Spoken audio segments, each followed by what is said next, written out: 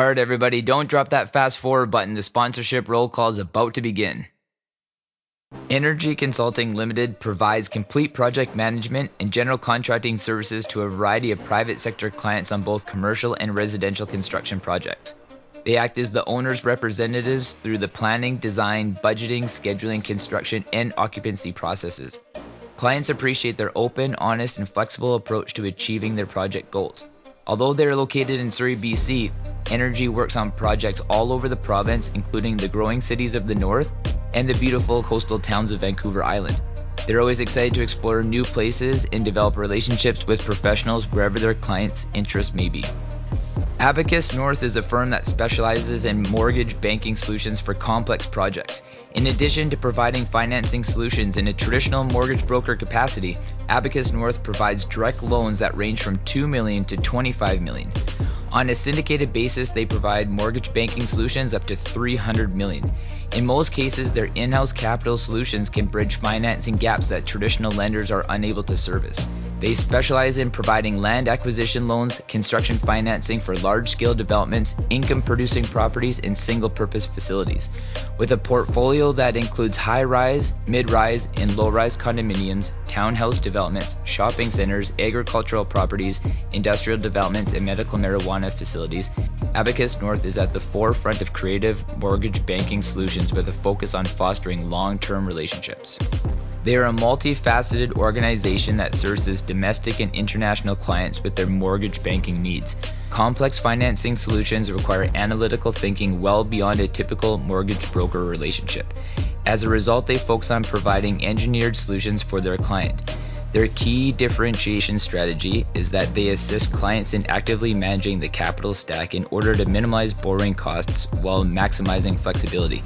Abacus North focuses on national and global opportunities. We are I.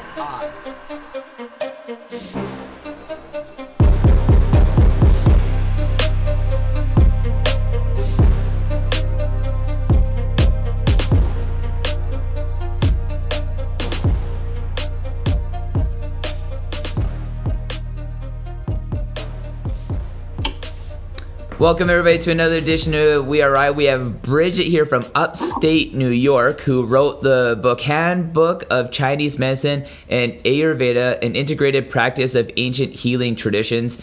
Obviously anybody who knows me, listens to me, or just is around me knows that this is like a huge part of my life, and I'm only becoming more so, and that's why I see just like the absolute value of having somebody like Bridget on this podcast to be able to not only to further educate me, to be able to help all you guys more, but so that you guys just have like a resource to be able to continually come back to be able to leverage information. So welcome to the show, Bridget.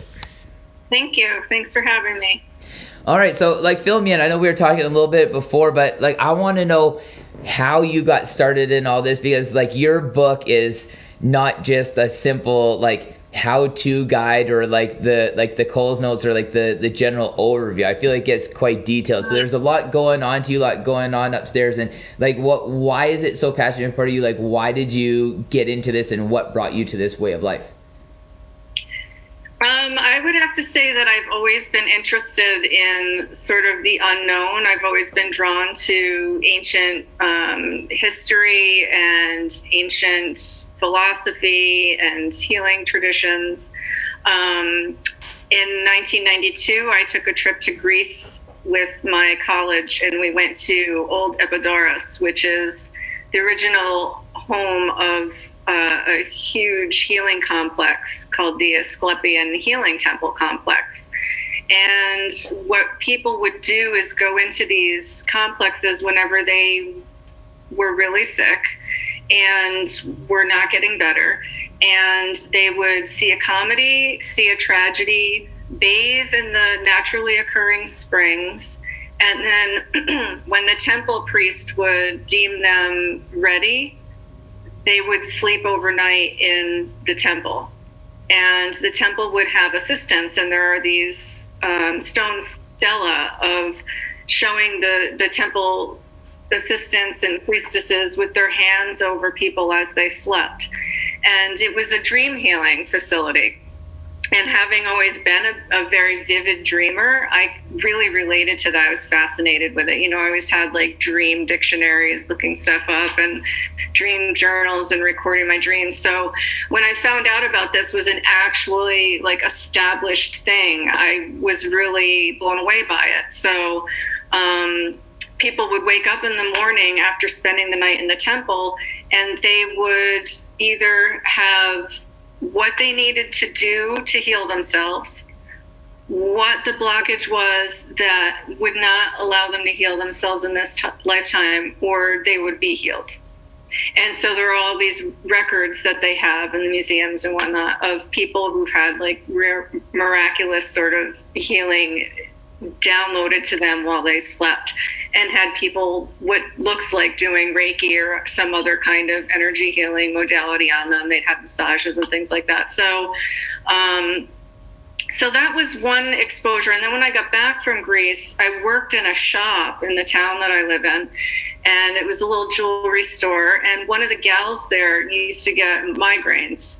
And another gal told her just to sit down one time near the front window and put her hands just around her head. And within moments, the girl's migraine was gone. And I just was so fascinated by that. And it reminded me of what I had seen in the imagery in Greece. And I wanted to learn more about that. So I did undertake studying energy healing and different forms of crystal therapeutics and magnetic healing. And I was really, really interested in it. And I really immersed myself in it for a few years. And I ended up starting to teach it myself. And just from the classes that I was teaching, from the people that I was working with as a practitioner of those modalities, I was seeing that there were some like really miraculous, sort of inexplicable kind of things happening during their sessions. And somebody told me, well, you know, there are energy lines that run through the body, and that's what yoga is for. Yoga is designed to help clear those lines out and build your chi, and so, or your vitality.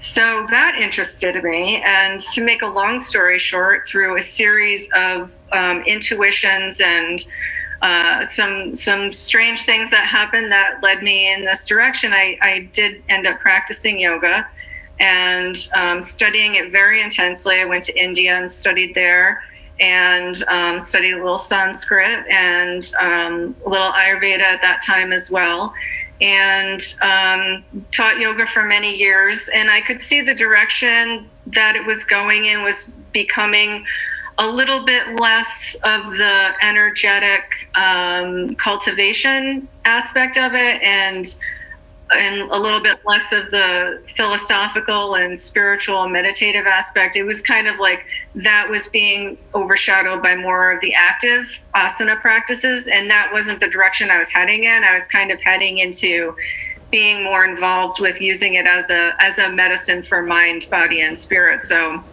I decided to go to acupuncture school because, again, it was a system that taught you how to understand the rhythms of the energetic flows in the body, and also how to treat those for yourself and for other people. And I was also interested in herbology, and there's an herbal component to if you go to Chinese medicine school as well as acupuncture school.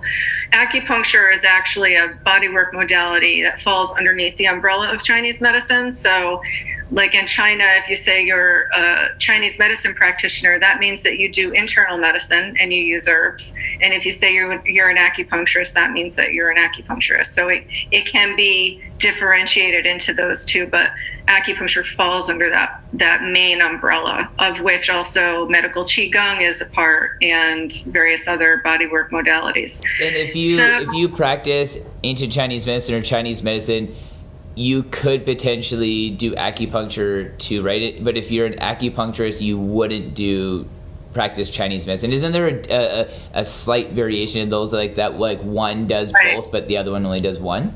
Right. So like the way that the training programs in the West are set up, you can choose to do both tracks or just the acupuncture track. Mm. Okay. So if you're like in North America, I believe it's the same in Canada. If you're a Chinese medicine practitioner, then you're also trained in acupuncture. But if you're an acupuncturist only, then you may not be trained in the internal medicine piece with the medicinals. Yeah.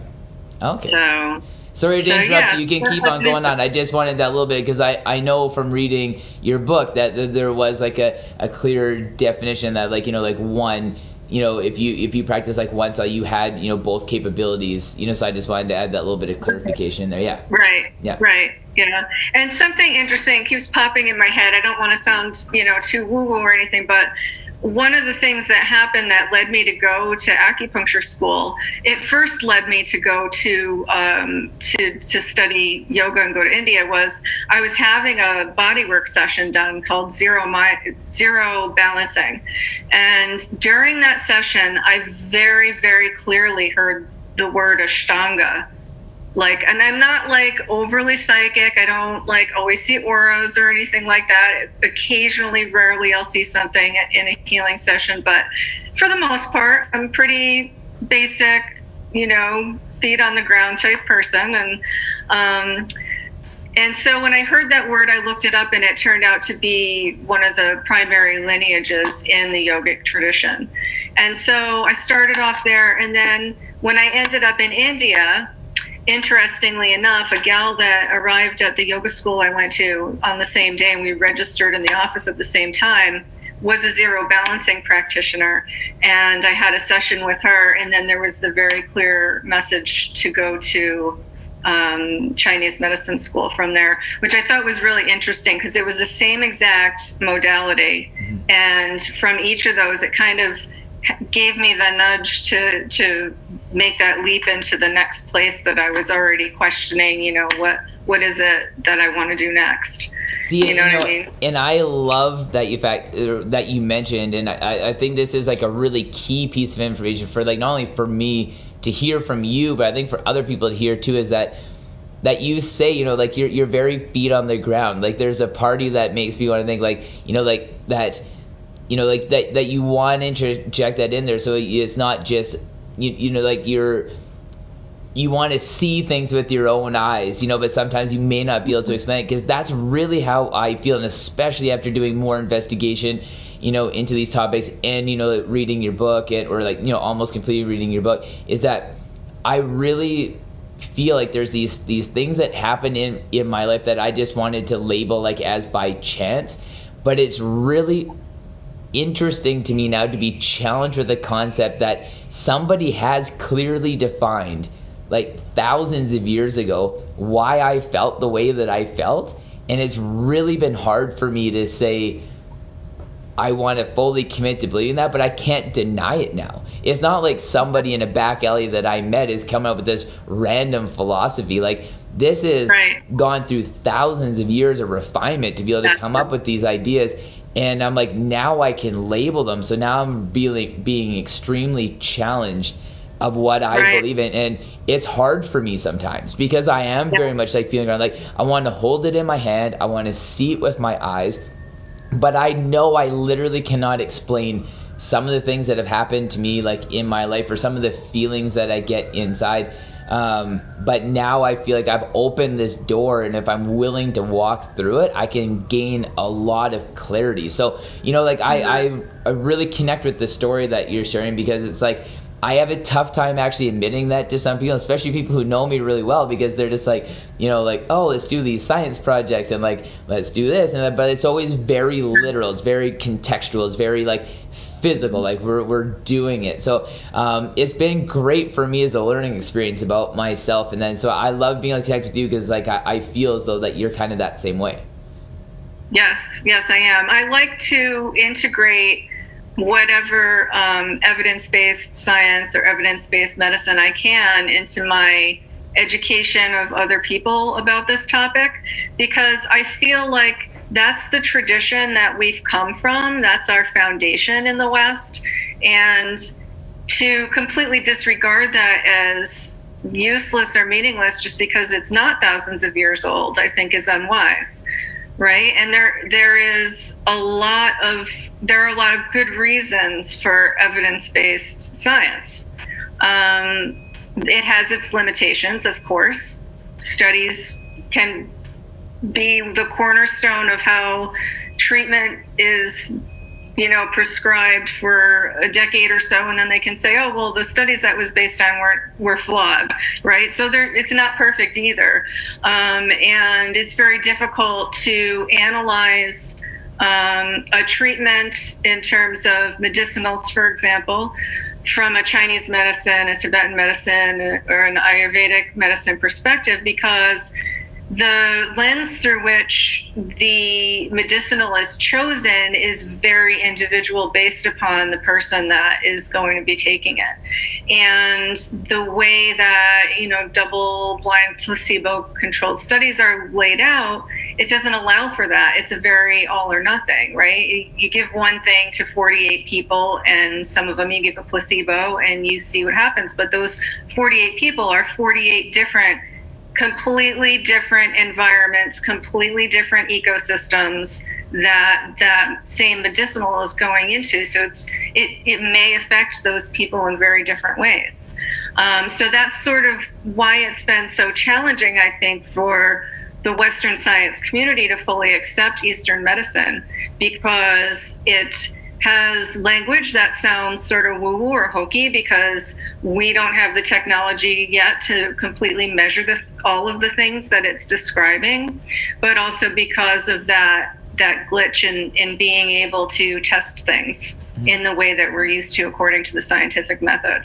So yeah. Yeah, and and I find with that, what we're talking about is like a couple components there. Like, where's Western medicine gonna be in 2,000, 3,000, 4,000, 5,000 years from now? Like, when it's had just the same amount of time. Obviously, the advancements could come incredibly sooner than that. But when you're just thinking of actual time representation, because like you said, it is still fairly new. But where's it going to be then? What Eastern medicine has been. But then I look at it too, where just when you're giving, so say you're doing a study in Western science now, where you have all these controls, these measures, these mediums you're going by, but again, you are giving one pill, that's either the pill or the placebo, to these 48 people, but you're not really in relation with them. What I feel where Eastern medicine's roots or base is, I almost see people just really absorbing another human being as that person, and that's how they kind of understood what some of these principles mean. You're not in a lab. You're not getting people to call in their symptoms, you're not getting in this, mailing out or emailing out this this site or this questionnaire to fill out based on the symptoms you may or may not have. It was somebody who potentially actually sat with somebody, or maybe in a very holistic setting, or maybe outside nature, where your bodies had a chance to be able to connect in. You could feel these different energies, and yeah, you might not be able to mark or measure them, but they just had they were afforded the individual time with this person. And that's the one thing that I respect in Western medicine, is having these options of private functional medicine, where it is individualized to the person.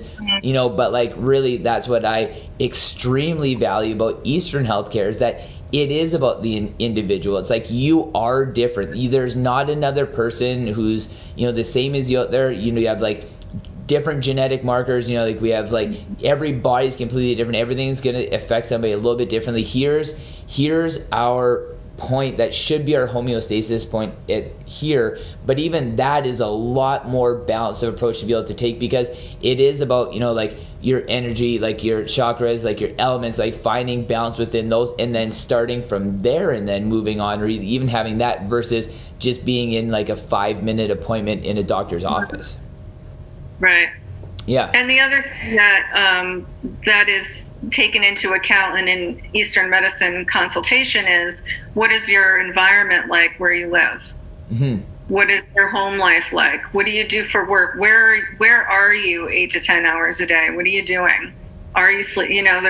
There's also that piece. It's not just quickly, I've got 9 minutes to assess before I have to go in the other room. It's, you're sitting and like you said, almost kind of absorbing information from the person through their body language, through what it is that they choose to tell you, and through what you're perceiving with your your five, six senses, and taking the time to do that. And sometimes it takes more time to do that, because sometimes the longer you spend with a person, of course, the more information you're going to glean from them. So, and the other interesting thing about Eastern medicine is that in every session, we look at the tongue and we take the pulse. So we're looking at the person's tongue to assess the state largely of their internal being, but of their digestion in particular is a primary reason that I look at the tongue. And then we take their pulse to try and get a sense of, well, what's the dynamic that's really going on underneath the surface here? Because I think without even meaning to, we naturally omit information when we go to a practitioner, whether it's a holistic practitioner or an allopathic practitioner. Whether we're nervous or we're so used to dealing with something that we don't think to bring it up or whatever. And a lot of times when you take the pulse, you can feel what the undercurrent is really like in the person's body and in their mind, and how their energy is fluctuating as a result of those things. And then from there, we have more insight into what we can do to treat whatever the imbalance might be. So do you always take the pulse by touch so that you have a greater connection with the person, or do you use new standard tools to be able to measure pulse? Like how do you do that? Well, I do it with my hands. Yeah. Do you feel like that develops, because to me that kind of speaks to that experience, what I was talking about, where people taking the time, because we have all of these ways to be able to disconnect ourselves as human beings, but even simply as somebody being under your care, you deciding to be able to physically touch them, to be able to connect with their pulse, that's got to be able to start building that underlying connection with somebody, where then you can treat them in a way, or you can understand them, or you can feel the energy that their body is emitting, at a greater degree than if you stood at arm's length away, hooked them up to a machine, and read the numbers off a screen. Right. Yeah. And there are practitioners that do that. They love electronics or whatever, or, whatever reason it is. But, I've been taking the pulse now for 14 years, and I consider myself a beginner still. Yeah. Why do you say that? Because there's so much information in it. And I feel like when you have a busy practice like I do,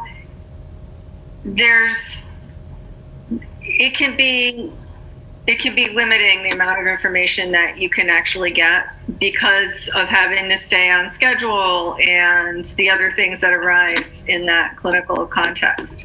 If you had a perfect amount of time to be able to spend with an individual and just connecting with their pulse, what would that be? I know it's probably different for everybody and the feeling you're going to get from that person, but I don't even know the feeling or what the information you're talking about. So I would love to know what you would think an appropriate amount of time is, but I'd also love to be able to know the things that you're looking for, the things that you feel when you're taking somebody's pulse.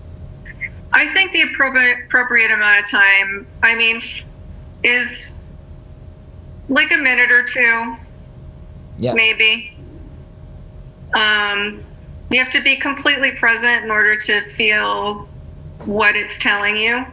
You have to put aside what you're thinking it's going to tell you. Mm-hmm. You know what I mean? And just be open to it. So that takes the headspace of the practitioner to be pretty clear and present. And I don't like to linger and stay in someone's pulse for too long. The more you're touching the pulse, the more it's changing. And also, the deeper you go in the pulse, the less comfortable the person might be with it. And then that will change the pulse. So I don't like to stay too long. I usually probably stay, it depends what I'm doing too. If I'm just checking in with a repeat client that I see a lot, I know very well, I just may need to dip in for a moment. If I'm doing a Prakruti or a deep constitutional assessment, I take a little bit longer and I go back and forth a couple of times during the session because I want to double check myself, because it's a very subtle,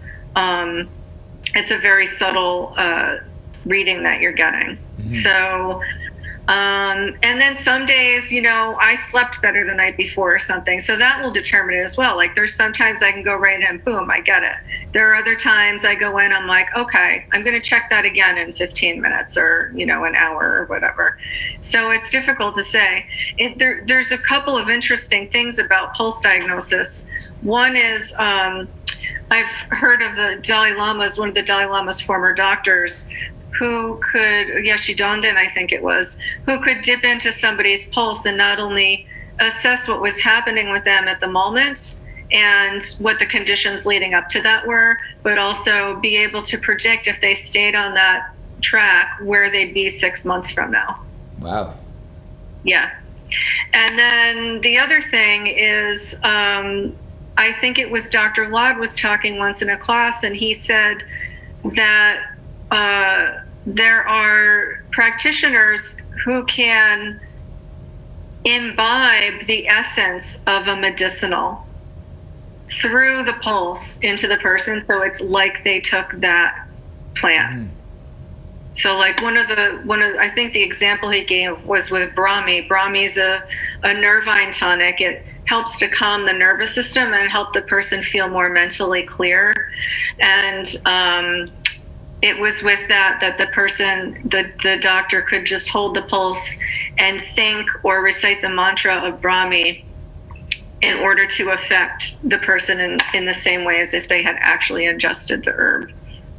See, so I mean that's like a really high level of skill. Yeah. See, and and even like for like the skeptics that may be like listening to this, like to any degree, like even when you look at it, that like if you want to believe it, if you want to believe a portion of it, or if you want to believe nothing at all, like that's really no different than like from like, I mean, if you want to discredit it, it's no different than if you gave somebody like a placebo pill and they actually had like the actual effect. It's just like, well, this is going to cure your migraine. Like, it's that exact same thing. Like sometimes that just like where we, I think in Western culture would be, that is like we first jump to being a skeptic of it, so we don't even allow this even like potential placebo effect to kick in, if that's what it is. But never mind, there's the fact where like you can't deny that there's going to be this other component to it too, where it is going to be true for some people. Right. Well, you don't have to believe in it. A practitioner can feel your pulse and feel what they feel regardless of whether you believe or not, right? So, we can feel the pulse and tell if the person is going to come down with a cold in the next day or two. If they've just eaten, if they haven't eaten enough, if they've got high blood pressure, if they're leaning toward prediabetes. There are many things that we can feel from taking the pulse. If there's an active in like a dormant infection that's about to become active, like you can feel that stuff in the pulse. And so there's no belief required as far as the client goes with that. And so that's one thing. And then another thing I'd like to say is, and this ties into what you were saying about like the story that I shared about these like kind of intuitive things that came through that helped to guide me in my life choices on those two occasions.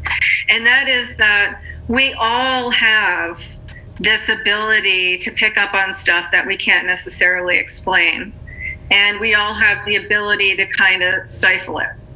And so I don't think there's a person alive that can't say they haven't had the experience of thinking of someone and then the phone rang and it was them, or thinking of somebody and then they bump into them in the grocery store, or whatever it is. It's like there is that web of life, there is that connection, and there is that information coming through to our brains. We may not know how, but it's there. And some people are practicing being able to be open to that information. Mm-hmm. And that information is similar to what a practitioner, an Eastern medicine practitioner, is opening themselves up to when they're working with a client. Because we're trying to understand like the fluid circulation in that particular client's body, if there's stagnation anywhere, and we're doing it from the perspective that we have like some kind of an embodied understanding of the five elements and how energy feels to us, how fluid feels to us, how dense tissue feels to us, and where it may be feeling a certain way that it shouldn't in a certain spot or something along those lines, you know? So, and you just like you practice opening yourself up to that information being able to come through without blocking it, just like you would practice rowing or practice horseback riding or anything like that. And then anyone who has done anything like that also knows that there is an intuitive, like a Zen-like awareness that arises in any practice that you put enough time and energy into. Well, and it's probably different. Yeah, and I think like a few like key things there, like we were talking about, is like I don't think that anybody can deny that there's not a person on this planet that hasn't felt intuition, which I feel is like a big part of, like that's just a standard. Like no, like to discredit like intuition would be like one of the biggest injustices to us as like a human being. So like simply if you're willing to admit that you have felt intuition, then you can connect with this methodology like wholeheartedly in a certain type of way, because we've all felt that, you know. And then from like an athletic standpoint, like when we all talk about when the stars align, you know, proverbially, like when the stars align, I'm having my on day, or for some reason the stars align today, like for some reason I just did really well, you know, like, and all these things. And that's the athletic chase, that's the endeavor, like that's why we keep on coming back, is for that one time, maybe every 2 months or 6 months or a year, that like we have that moment where it's like you were free of breath, you were free of physical ailment, you were free of all the known limitations of what your body can go through. And you know, like that's what just always keeps us like coming back, is like those moments. And you know, like also too, you know, like I don't want to go too far down this road, but just as like in a comparison where you're saying that we're all practicing, or people who are practicing Eastern style medicine, or you know, energy based medicine, or things along these lines, they're practicing something they may not be able to clearly define, but they know that it exists. Well, it's the same thing as like quantum mechanics. Nobody can, and that's strictly science, but nobody has the capacity to thoroughly understand quantum mechanics. We just know that this theory exists, but we don't have the capacity right now as human beings to understand it. We just know it's there. So why, if people are willing to buy in that these principles are there, why on the complete other spectrum that, like, you know, like Eastern medicine based principles wouldn't be just as valid in that same scenario? Right. Yeah. That's well put. Yeah. So like a few of the questions that I had for you too, just so we can talk about them, is why just like Chinese medicine? I know you kind of explained this to you because it's a feeling a feeling you got in a path you feel like you chose to express with Chinese medicine and Ayurveda. But you talk about some other principles in your book too, of like ancient medicines and ancient cultures. And obviously, you know, like us in Canada and the United States know all about, you know, First Nations culture and, you know, like their medicinal practices. You know, like why stop at those two? Or like, are you intrigued? I know you briefly covered some of the other ones in your book, but like how well versed are you in the others? How many more is there? Like, because I'm so intrigued as a person that's been indoctrinated in a Western way of thinking, and it's taken over 30 years to be able to kind of get out of that, or try to start to climb out of that. Oh, why we ever discredited all of these other practices when they've had so many years of vetting and so much understanding, and there's so much life and substance behind them. Why we just totally abandon them? Like, it is bananas to me. Like, it's just mind-boggling sometimes. Right. Yeah, I'm not sure that I have the answer for that. I think the first thing that pops into mind is lack of understanding. With indigenous cultures, I think more quote-unquote civilized cultures have sort of a hierarchical view of who's on top and who's on bottom, and I think that has something to do with it too.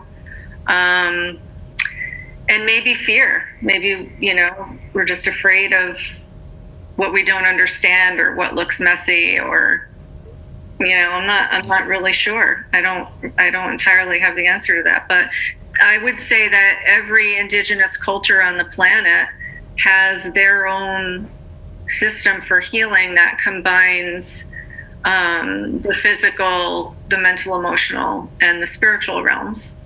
And at least all the ones that I know of. And there are, I particularly focus on Chinese medicine, Ayurveda, because that's just kind of what I fell into at first. And I have always been interested in Chinese and Indian cultures. I also am interested in Native American culture and in their healing practices as well. I'm very interested in the shamanic aspect of their healing. And I drink Native American herbal tea blends, and I just haven't really gotten into researching too much about. I've read a little, but I haven't researched too much about the different like poultices they may use on wounds or things like that. Just because I have the training in Chinese medicine, I have the herbs accessible, to me to use if I need to.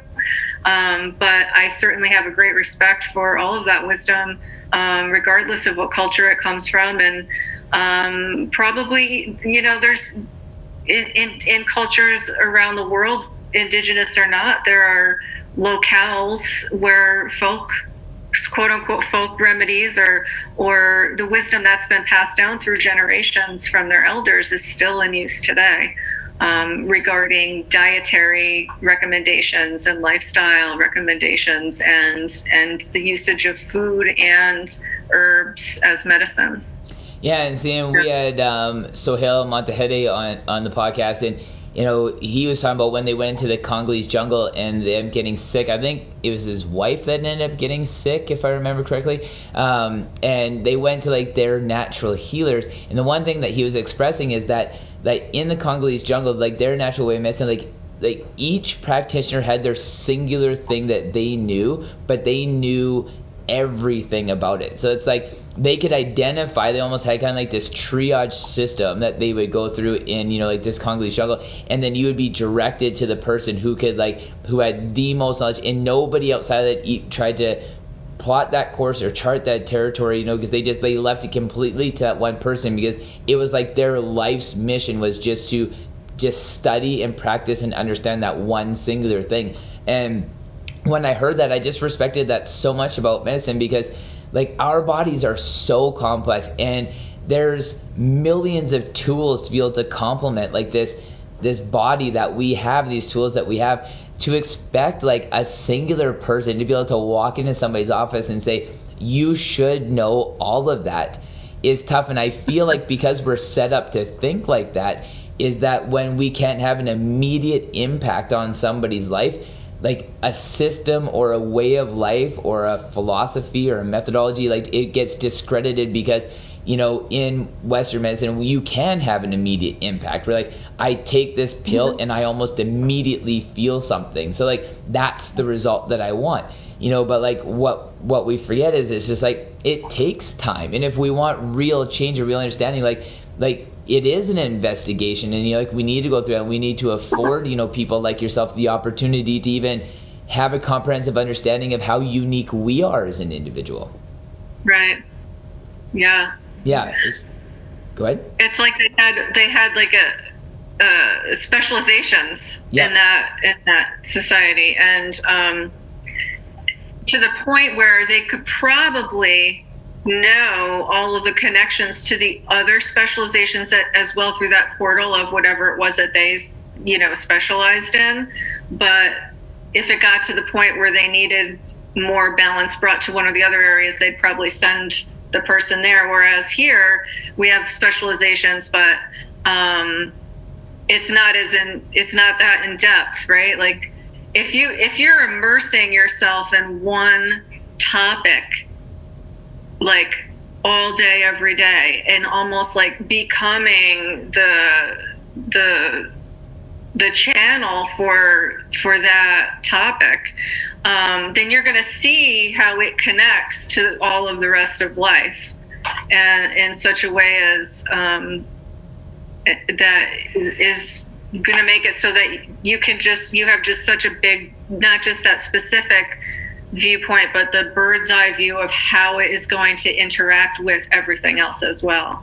When we look at from like a continued healthcare perspective after the treatment, I think like that's paramount. It's just knowing like what avenue to properly send somebody down, instead of like, potentially drink plenty of fluids and get some rest.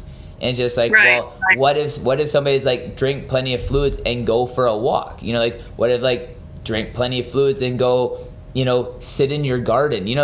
Like there's all these different avenues that potentially could look at. But like when you, like what you were saying is like when these people specialize it and they're immersed in that, and they're connected with all of the other avenues that can potentially come with that, like to me, like that's where complete healthcare comes in. Because again, like that's what I'm seeking for in my life, and that's what I want more people to seek for in their lives, which led me to this road of like wanting to read your book, is because there's a big difference between like healthcare and disease prevention and disease management. And that's where like I find that like our Western way of life has just kind of defaulted into this like global disease management category, but what we're forgetting is like we're hyper accelerating like the diseases from and they're going to happen so that we can manage them, instead of looking at like, how do we prevent them? And how do we start peeling those onion skins back? And how can we all cooperatively work together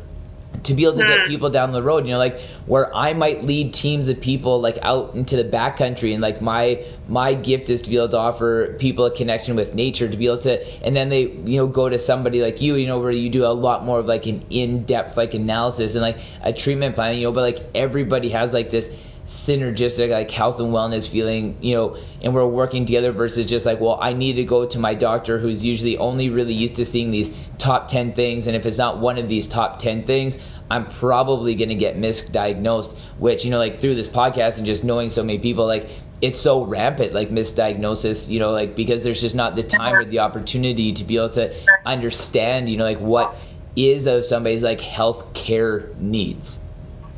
And I think that mainstream primary care, emergency care practitioners are operating kind of on autopilot. Just like, sometimes you get in your car and you don't always know how you got home. Like, it's like we all only have so much energy in a day to focus, to communicate in the present with someone else and be present with someone else, so that when you get inundated with person after person, they probably have to go into this kind of like, okay, cut and dry, black and white, we'll run these tests, da da da da da, looks like this.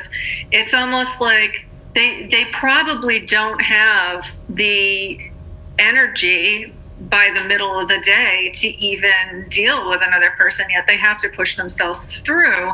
And so one of the first things I think that goes when you do that is your intuition, because you're just operating sort of on like survival, get through the day mode, right? You're not going to be able to really tune into people when they come through the door.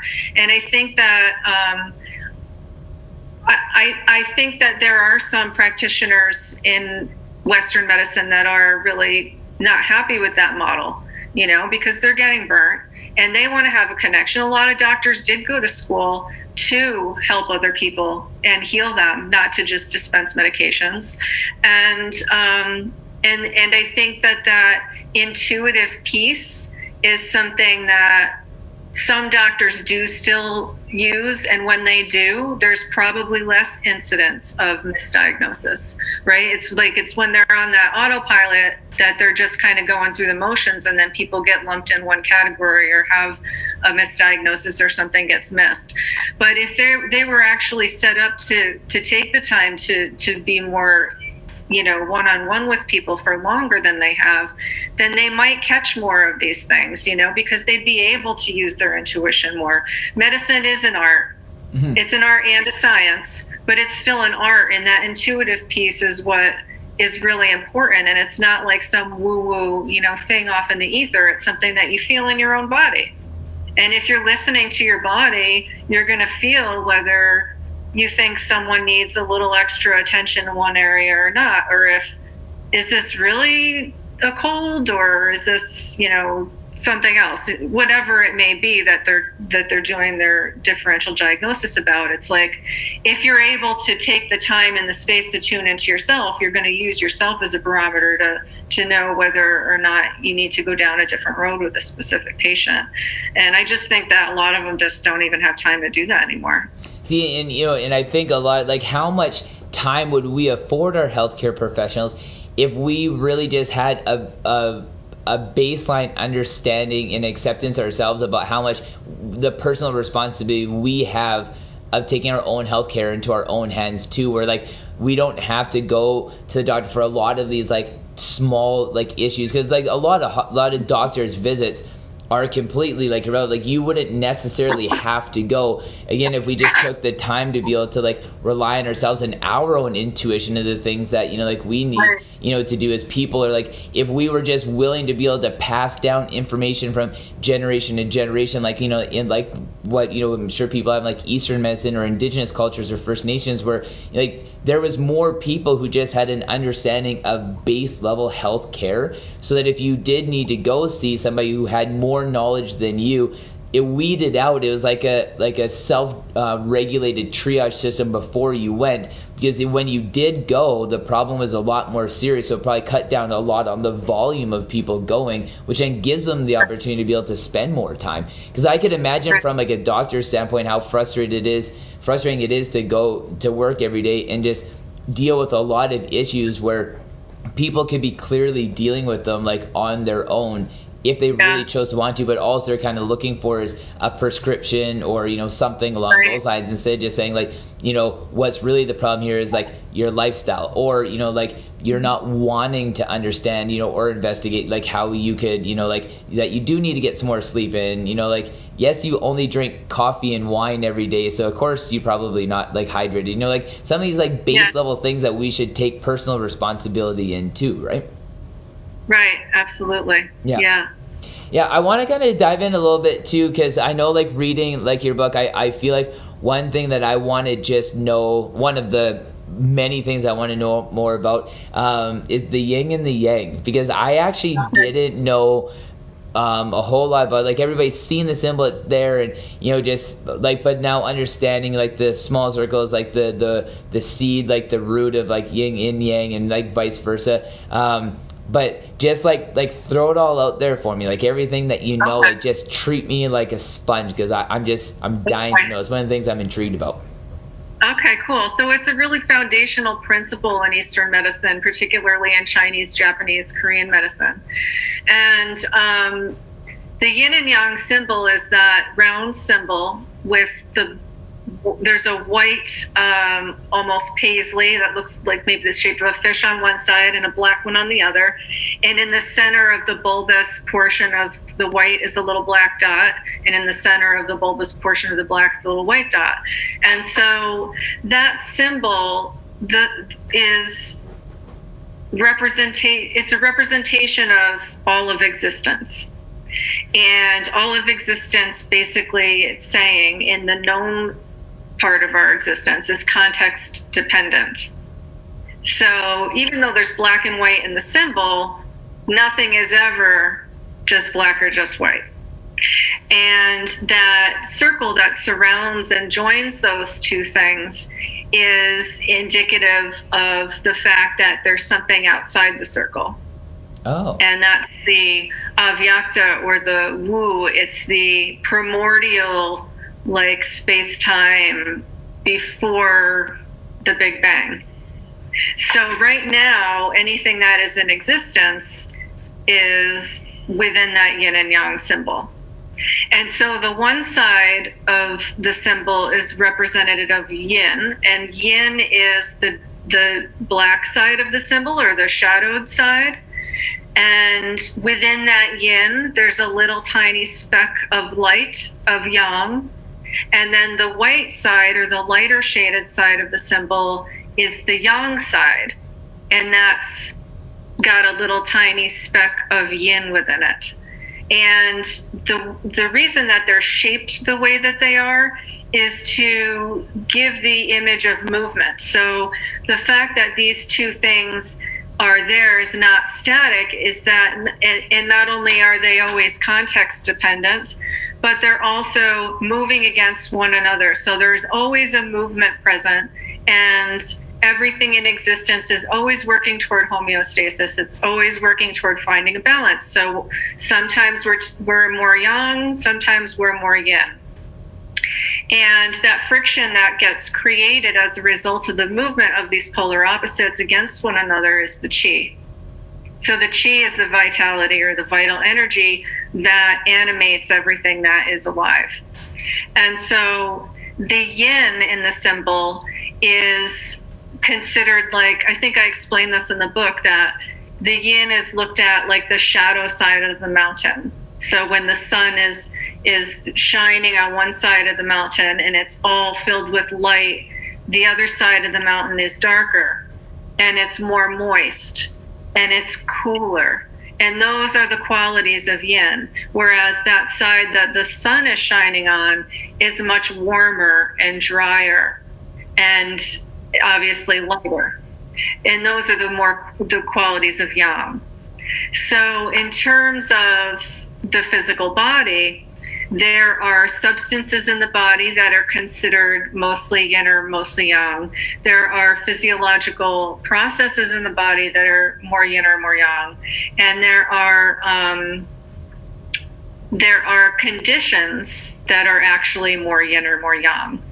And in terms of treating those things in the body or trying to bring more balance to the body, we would, if we need to create more yin in the body, we would give more yin nourishing substances. If we need to decrease yin in the body, we would give less yin nourishing substances and perhaps more yang strengthening substances, and vice versa. And so that's the basic principle by which Eastern medicine works.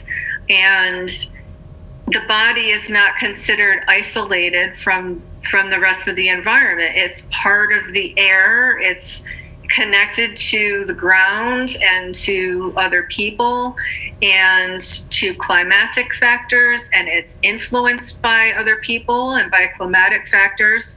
So the connection between the body and the rest of society and the rest of the environment is crucial in determining what's happening with a person from an Eastern medicine perspective. And we're always taking into account yin and yang. So are there too many fluids in the body, or is the body too cold? Is the body too hot? Is it too inflamed?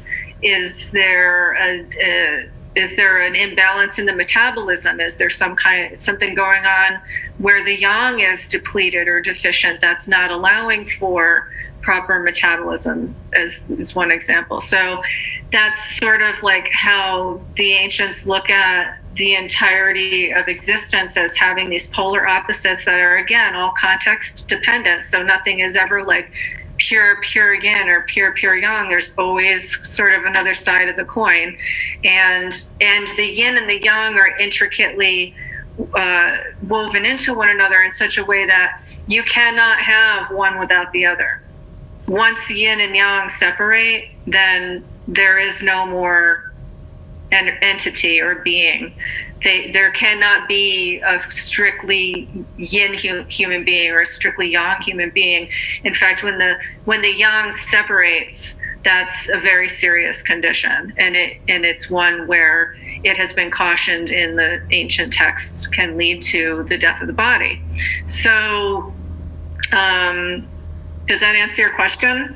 Yeah, well, yeah, no, like, absolutely. And I feel like it's one of those topics that just could be expressed for hours, because it's like, obviously we have like this like, everybody's seen the yin and the yang like symbol. I think, like, well, pretty much everybody, shouldn't speak like that, but like it's pretty common to have seen that imagery, but like what it represents and then how that relates like to your day. And like I could be like way off of this, but one of the things that I was thinking, like as I was reading this, and this might be like way too sky high, or like completely in the wrong direction, but I was thinking, like, from like a real like layman's terms, was like I can't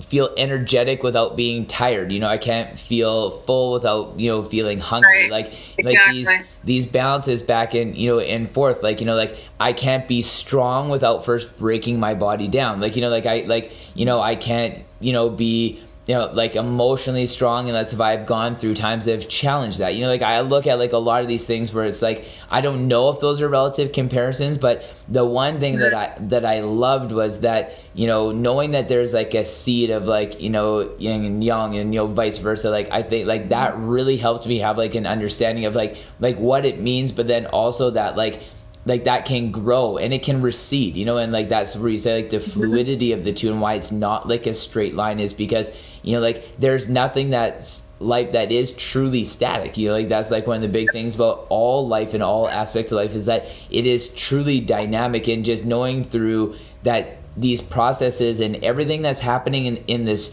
known world and the unknown world being very dynamic. I think that we need to know, and it's refreshing to me knowing that there is these seeds of change in the unknown, because like that's where it even comes back to like saying to me, it's like this too shall pass. And it's like, well, as soon as you say you're going through that moment in life, it's saying, okay, well, this too shall pass. It's like I'm going through this moment, but like that seed is in there. I know it's in there. I just need to be able to dynamically get through this, and then I will have a little bit more homeostasis on the other side. Yeah. Yeah, that's a good way to put it. Yeah. And like a few things that like I guess like kind of like in an aspect like this, that I wanted to throw your ways, because I've always felt like that I have this really like interesting connection with like the environment around me, especially when I'm out in the backcountry, and again, especially by myself, where like when I'm in that environment, and when I'm by myself and I have this true connection, I explain to people that like you don't know tranquility until you're in an environment, where you're so far into the backcountry where like you might not see a bird, you might not see, like there's no representation of any known life except for you in this world. You visually see things, but when you take that time to be able to stop and just be, I feel the magnitude of, and I know that this is an expressive example, but I feel the magnitude of the destruction to be able to get to that point, because it wasn't until very recently, and it was really after starting to read your book, was that when I was standing on the top of mountains, I looking at them, I'm like, this is awe-struckingly beautiful. Like you can't get more beautiful representation of this. But I'm like, the devastation that it took to be able to get to this point, like the Earth's crust collided, like these plates are shifting, like it was so violent to be able to get here. And it was like once I had like that understanding, and I looked at it that way, it's almost like I released all of this like this energy like inside of me that was tied down to that, like with inside myself. And because I was just seeing these representations of like, where there was this heavy destruction in this world, and I could see these representations, but through time, and if enough time passed, and if you were willing, there was this beautiful component and this tranquility that could last. And then because of that, nature's offering me that tranquility, but I also have the opportunity to offer that tranquility to other people as well. So it's like, things like those are the things that to me, like, I don't know how to really explain that, except for I can put words to the experience, but I don't know how to explain that like inside myself. And that's what like why I want to finish this book, why I want to talk to you, why I want to investigate more, because I feel like I'm on the cusp of maybe starting to explain why these things have been like that, because I've been heavily connected with nature for 36 years. Like I've always been outside. I grew up on a farm in southern Alberta. My dad always used to take me hunting, fishing. We always used to be climbing mountains. I've always been outside. I've played outdoor sports. Now I spend an incredible amount of time outside. I've always been very connected to that environment. And then now through this podcast, like learning and understanding like how all these environments are like super connected, and how if we're just willing to be able to try to be open and to be able to understand that there's such value, like there's an incredible amount of value that we can learn about like ourselves, even if you don't want to see a practitioner, you know, to be able to understand that, but just being in these environments and understanding like how cleansing they can be, and it being that simple, which is where I think it kind of ties into the new Japanese principle of like forest bathing, where like it's like lowering your blood pressure, lowering your cholesterol, you know, like lowering your cortisol levels, and like being like, you know, anti-stress, where it's like just that environment alone. So like how can you argue that if we then ingest these materials in certain ways, that wouldn't enhance that experience even more? And that's like where my intrigue level is so high. So I was wondering if you were willing to be able to take the same time out with like the yin and the yang to give us like an overview of the elements in the body. Okay. Yeah. Okay. So the first thing that I thought of when you were talking about all that is in the Indian tradition, there is the trinity of Brahma, Vishnu, and Shiva. And so they are personified as being specific deities, but it's the energetic underlying those personifications is part of what you're describing. It's part of what happens in our bodies in a cyclic nature, whether it's birth through development to old age and death, or it's going through the seasons in the year, or if it's the diurnal cycle or whatever it is.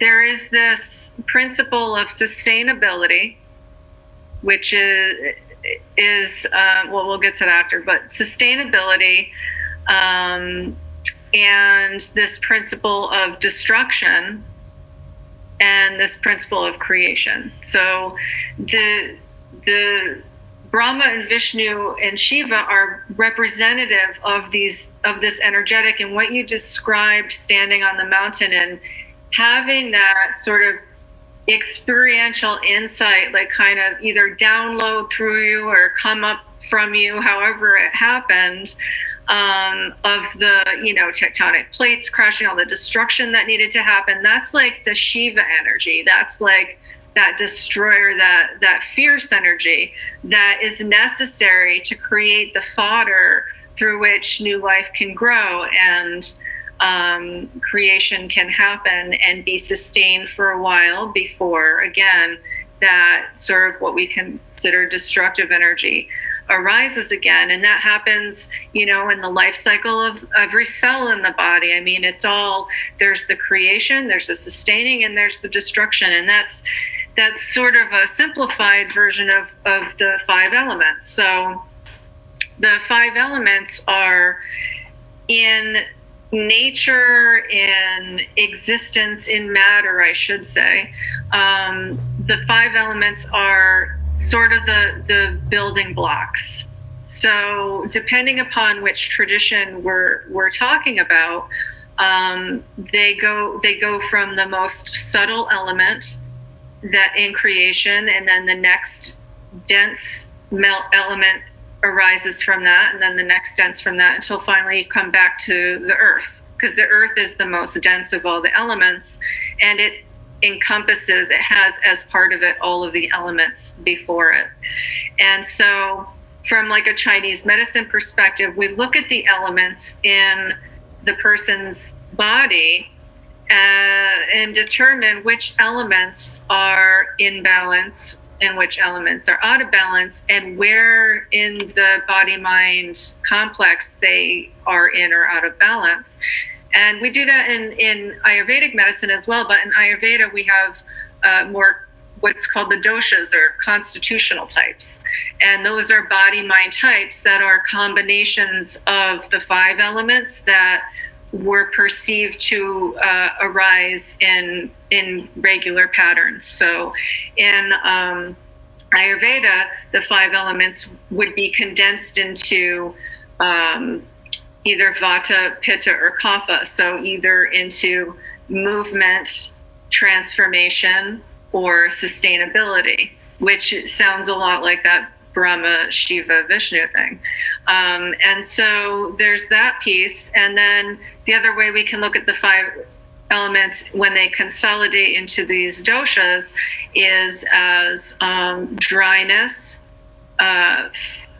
heat or fire, and wetness. And so if we take what we know as the gunas, which are the 20 primary qualities of matter, we can determine which mind body constitutional type of person is, and also which foods they should be consuming to keep themselves balanced, which activities they should be doing, if it would be better for them to go to the mountains, if it would be better for them to go stand by water or immerse their feet in it or meditate near it.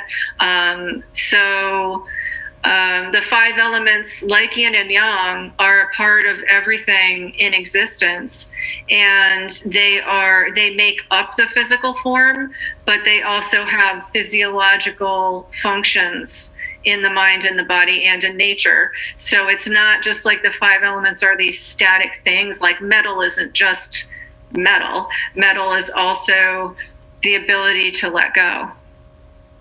Do you see? So it's like there's a psycho-spiritual aspect to each of the elements, and a mental, emotional aspect, and also like a static physical aspect. And so in Chinese or in Asian medicine, East Asian medicine specifically, the 5 elements are called the 5 phases, because like yin and yang, they are never in one state for any ad infinitum. There's always like this transition that they go through. And it always flows. So it's water, metal, fire, wood. So I do. Water would be like kind of down. If you envision a circle, water would be like at the base. Yeah. And then up to the left, maybe around 9 o'clock, would be wood. Wood. And then 12 o'clock would be fire. Yeah. And then maybe 2 o'clock would be metal, and 4 o'clock would be earth.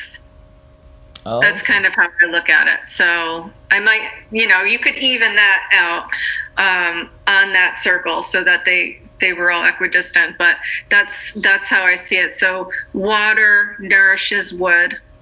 Wood feeds the flames of a fire.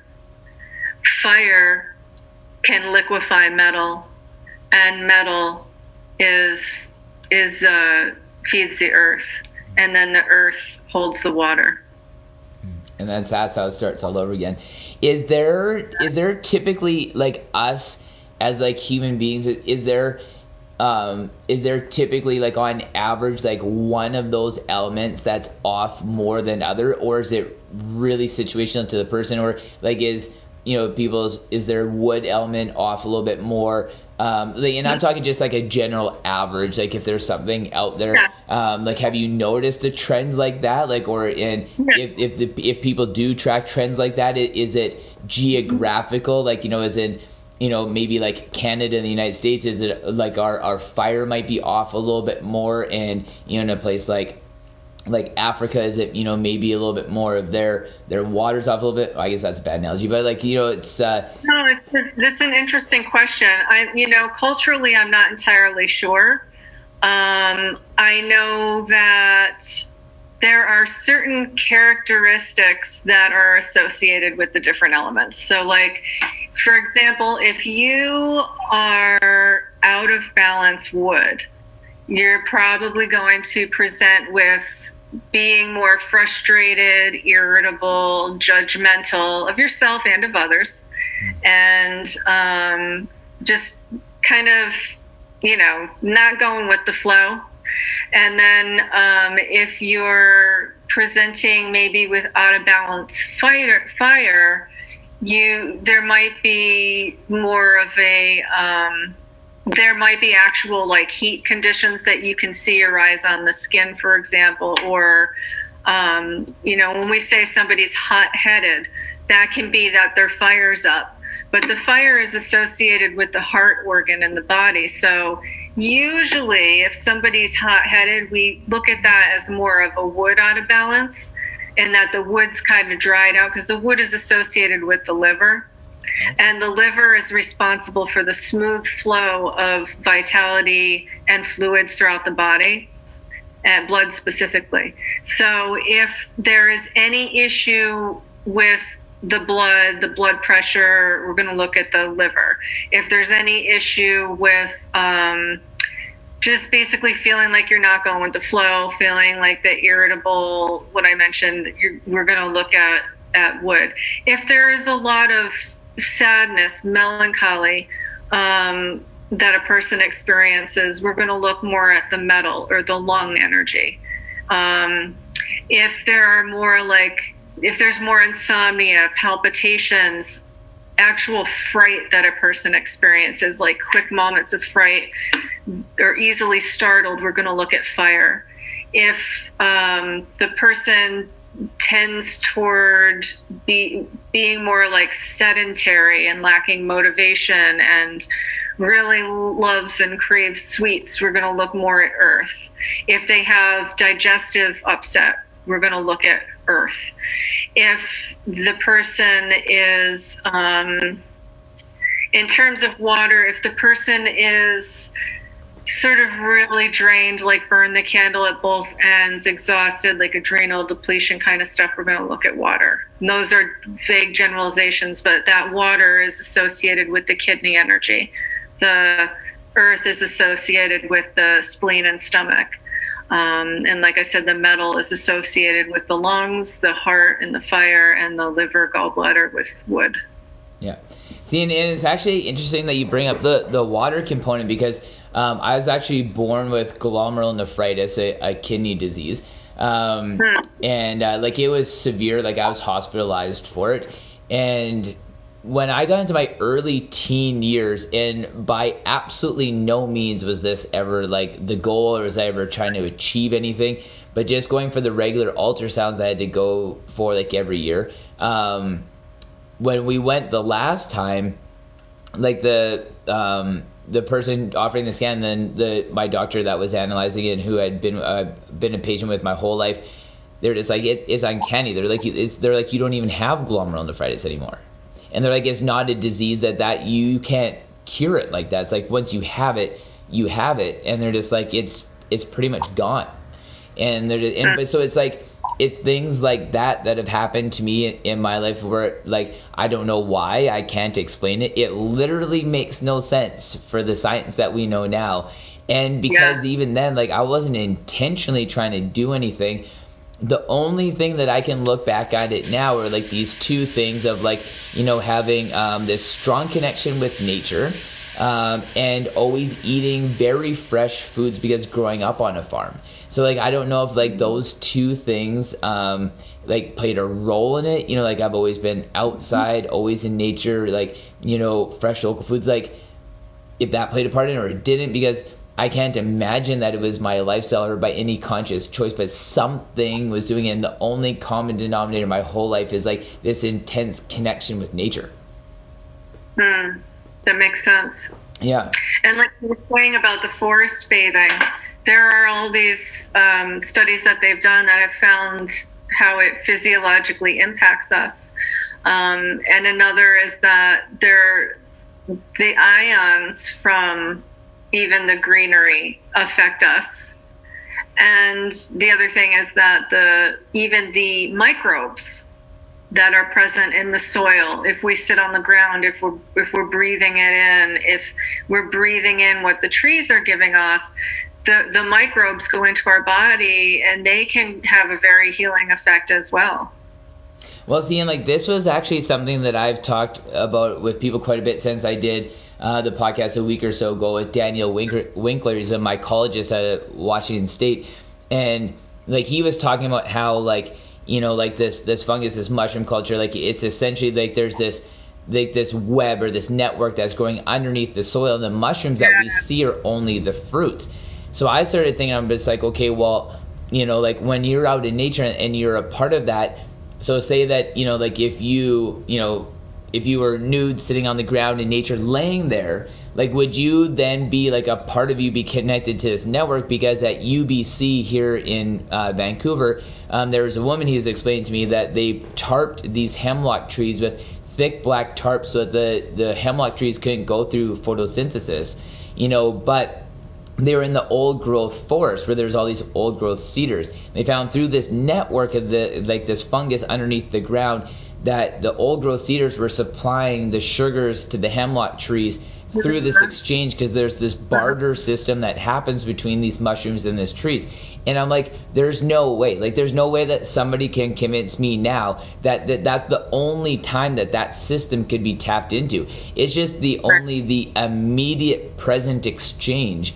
But there's no way, like, I'm not trying to sell that, like we could lay down on the ground and be cured of all things. But again, like it's one of these components that once I'm faced with this knowledge, because now I've looked at, well, if there's this network that covers the floor of our forest that connects everything together, well, that's like the fascia on our body, or like our elements in our body, or the yin and yang. Like, there's all these representations that if you are willing to be able to find the similarities instead of trying to disprove what they all mean, like, I think like that's where life homeostasis really comes into place, because they're everywhere. These similarities are literally everywhere, even down to like how you explain, and you explain that in your book, is how when the sun's transferring through the day, it's causing yin and yang situations, either that are extremely existential, that are there, or even situations that we've created because in relationship to the sun, we are creating yin and yang to this earth because we simply cast a shadow on the ground. Right. So like there's all of these like extreme similarities that like we can't keep on denying them, or like I should say I'm not willing to keep on denying that there's all these factors that are so similar, and they come into play. And like if you just want to be able to understand the similarities between them, like it starts to become mind-blowing. Like that's why I said I've read the same parts in your book so many times, and I call people and I'm like, you'll never guess this, and then I'm like on the internet and I'm researching it, because I'm just like, and then I talk to people and they kind of throw a little bit of other tidbit of information in there too, and I'm like, it's all around us. Like we are immersed in this world that like we've completely forgot about, and we're completely out of touch of it. But the one thing I do love is I love seeing people come back to it, like this trend of millennial and zennials, like going back into small towns, like that are, in the mountains. I used this morning like Fernie as an example, where like all these people are moving into this small ski town and like taking it over, and you go there and you're like, what's happening? Like there's all these 30 to 40-year-old couples with kids, and they've massively taken over this town. But it's a global phenomenon. Like I feel like we know enough that us genetically, we're being pulled there. Like we're being pulled there emotionally, we're being pulled there physically. Like we just have to like just allow ourselves to be and say, I do feel better. Like I do understand there's benefit of me being there. Well, if I only really go into nature once a month, well, what if I was there once a week? What if I was there once every day? Like, like what if this was a part of my life? How much better would I feel simply because of that, if I still choose to drink every day or eat McDonald's every day, or like those kind of things? All of those things aside, you could simply just take a step into the environment and you will feel a lot more at peace just being a human being in general. And I love that. That's true. And chances are, if you were to do that, you wouldn't be craving McDonald's so much, or craving alcohol or sugar or whatever it is, because there would be that shift toward, more like greater wellness, toward a sense of connection with yourself and with the environment that satiates us in a way that junk food just can't do.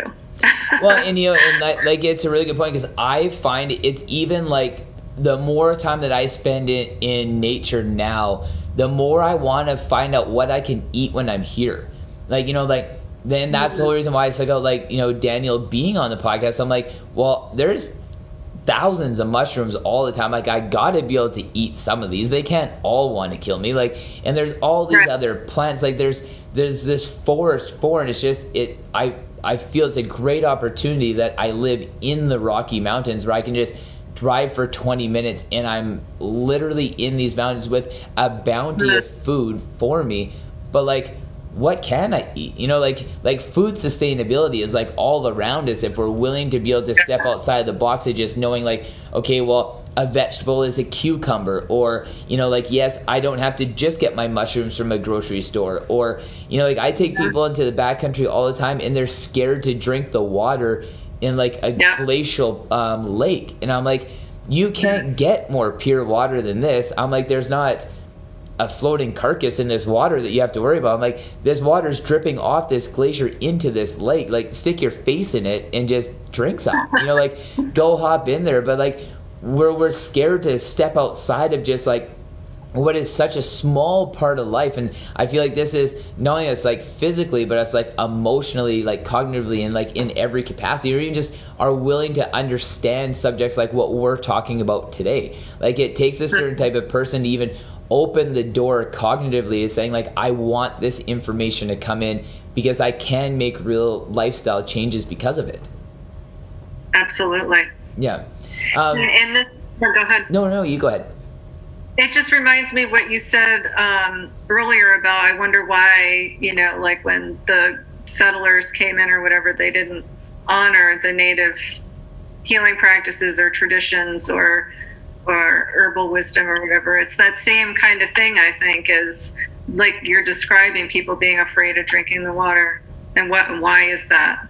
What have they been indoctrinated with? What is it that's really, you know, scaring them into not wanting to do that? I think it's might be along the same vein. See, and it isn't, and see, the interesting part to me about that topic is all these people came from environments where this is what they were doing.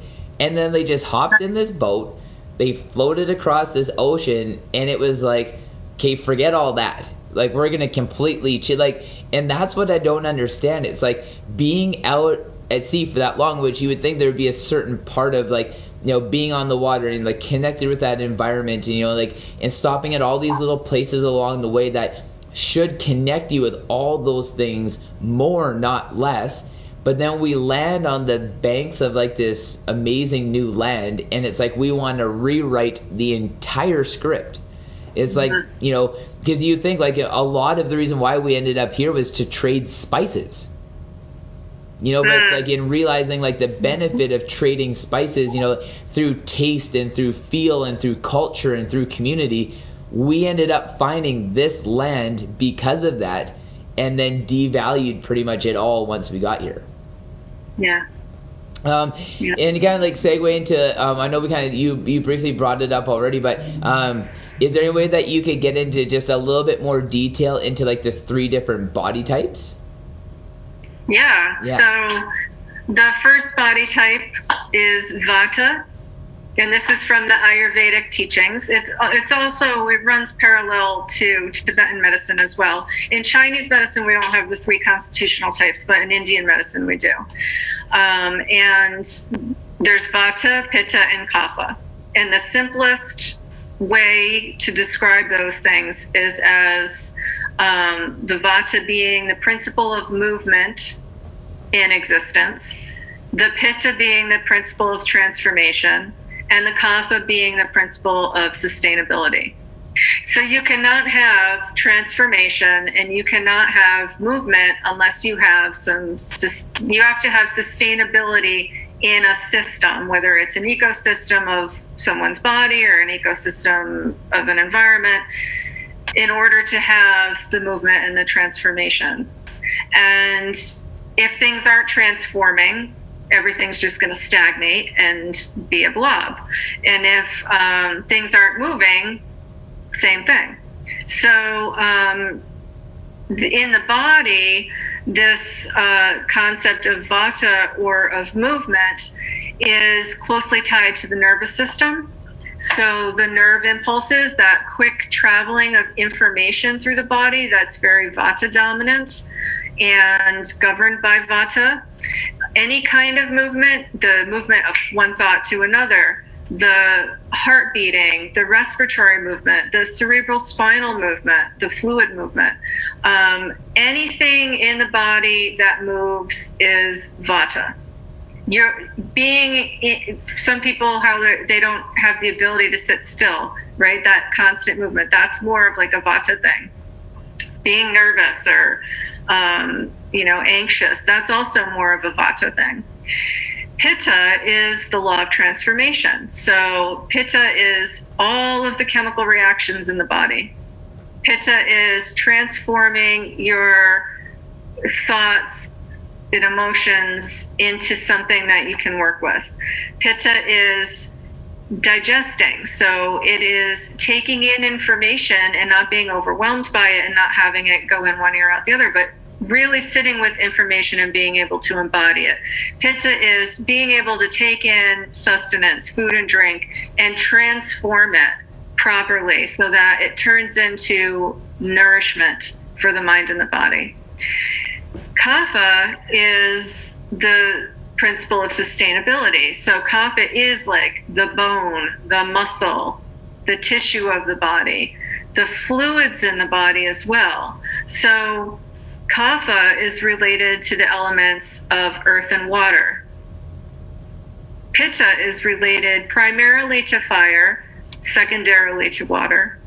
So pitta is more like oily. Kapha is more like heavy and dense and mucousy. Pitta is more like oily and hot. And vata is like dry and rough and mobile. And vata is the elements of space, of ether, and of air. And so if one was to quickly want to assess themselves, at least on a physical level, think in terms of this. Do you feel more dry? Do you feel more hot? Or do you feel more mucousy or fluid or heavy? Do you feel like you like to move more, like fight, flight, or freeze, like in that kind of a situation? Would you be the one who'd want to run out the door if faced with some kind of situation that stimulated your adrenals? Would you stand and confront the situation or person, or would you kind of freeze and not know what to do? So those are sort of like the three types. Vata tends to be more, since it has that mobility, Vata types tend to be more mobile and airy and drawn to artistic pursuits and dance and just movement in general, and they don't like to sit still. And frame wise, they tend to have like thinner bones. They tend to be more have more of a delicate appearance. Pitta types tend to be a little bit more robust than Vata types. They tend to have more of an athletic build. They tend to run warmer. Vata types tend to run more on the cold side, maybe cold hands and feet. And Pitta types tend to be more, have that more like determined drive, more type A, maybe a little more aggressive, more judgmental of, like I said, self and other. And then Kapha types tend to be more sedentary. They tend to come across to other people as more peaceful or just jovial and happy and content. They tend to be like that friend that's sort of the Rock of Gibraltar. They always listen. They're good listeners. So again, the Vata types tend to be more associated with dryness and mobility. Pitta types tend to be more associated with hotness and transformation and activity, in the sense of kind of more competitive activity against yourself or against others. And then the Kapha types tend to be more mucousy, more fluid, more earthy, more stable, more fixed. So when you said, a thought that came to my mind, and I love how you gave everybody there kind of like a quick tutorial or assessment to be able to kind of understand who they are. I think that's absolutely amazing. And a thought that came to my mind there was, I wonder if there's a similar quick assessment with the elements, or what elements would be out of balance in somebody. But arguably, like, we could say that there's a rise in Vata energy in North America or in Western culture, because of, like, like anxiety, like the anxiousness, like the depression, like the symptoms that are correlated with that. Like, what does that mean to somebody like you, where they see, or do you agree that there's a rise in Vata energy, like, being present in Western culture? Because, like, you explaining it like that, like, it's like a window got opened up into, like, our society, where, like, you can see it all around, that Vata energy is like extremely high right now. Oh, it's terrible. Yeah. And I do believe that it has increased over the past decade, for sure. The distractions we have with even electronics, with the cell phones, with the internet, it's just, I recently took a week off and barely looked at my phone. And I could see, like, I already knew that I was on it a little bit too much, but I could definitely see, like, by the time that week was over and I had to go back to, looking at my email and stuff like that, I was just like, oh, I can feel that it drains our vitality. It really does.